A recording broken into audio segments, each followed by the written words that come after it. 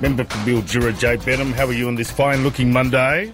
Tremendous, Matt, man. Trust you well and had a good weekend. Fantastic weekend. How was your weekend? I know it was a big week in Parliament last week. It really was. So actually Friday I was complete over the weekend. It actually takes a bit of recovery, probably because I drive a lot of it as well, so I can have meetings in between. Because by the time I'm halfway to Melbourne, I'm still within the electorate. So it can be a bit tiring. But yeah, it was a big week in Parliament last week. Managed to catch up. I mean, I spoke on a lot of things, including early childhood and early childhood learning centres, the climate change, renewable and storage target, all sorts of things. We had catch up with a couple of ministers to fix sort of little things that need tweaking, like school bus routes and things like that, we never really talk about, but they're actually quite important to people whose lives they affect. So I managed to get a little bit of that done. A really productive week, actually. Yeah, terrific. And you caught up with David Littleproud.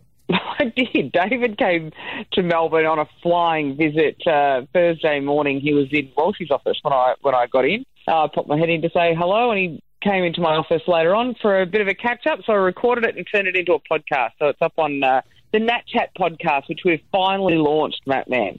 And I believe that you're delivering a book this week, The Shadow That Follows. Yeah, now this is brilliant, beautiful Connor Paul, who many of you would know. He's an advocate. He's a beautiful young man. He was Citizen of the Year a couple of years ago as well for Mildura. So he's written this beautiful book that was launched mid to late last year called The Shadow That Follows, which gives language to his experience that otherwise wouldn't have been there. So I just think it's a really important resource for young people to have and for it to be accessible to all young people. So I mentioned to Connor that I would buy a copy for any school in the area that wanted it, and so we've done that, and we're going to go deliver them to schools later on this week, which is great. And I get to spend some time with Connor in the car having a chat to him because he's a brilliant young man. And I believe you're involved in some swimming sports, which is happening this week, including the parent-teacher race. Yeah, now this is a parent-teacher race. I try to go in every year if I can make it to the swimming sports, and I haven't won a parent-teacher race.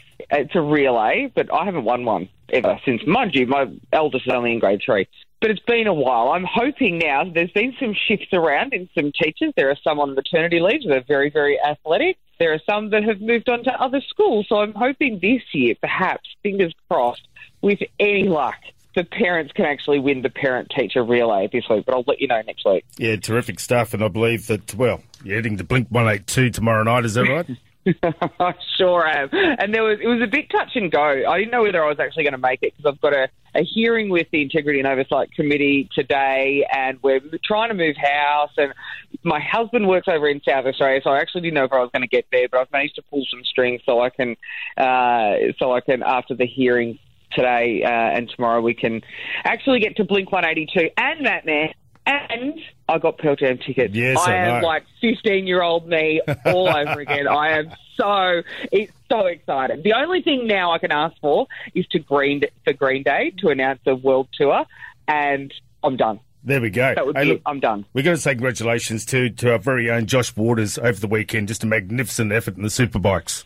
Oh, so good. And he is the master of Phillip Island, isn't he? He set a new lap record as well in, must have been race 1 that he set that lap record. But he got pole position in qualifying. He smashed race 1, smashed race 2, and then yesterday smashed race 3. And my friend Mick Harrington, who has done the theme song for our Nat Chat, and it was also the runner-up on The Voice, he sang the national anthem. So it was a big affair. I couldn't go. Josh did invite me to go, but obviously I couldn't get there.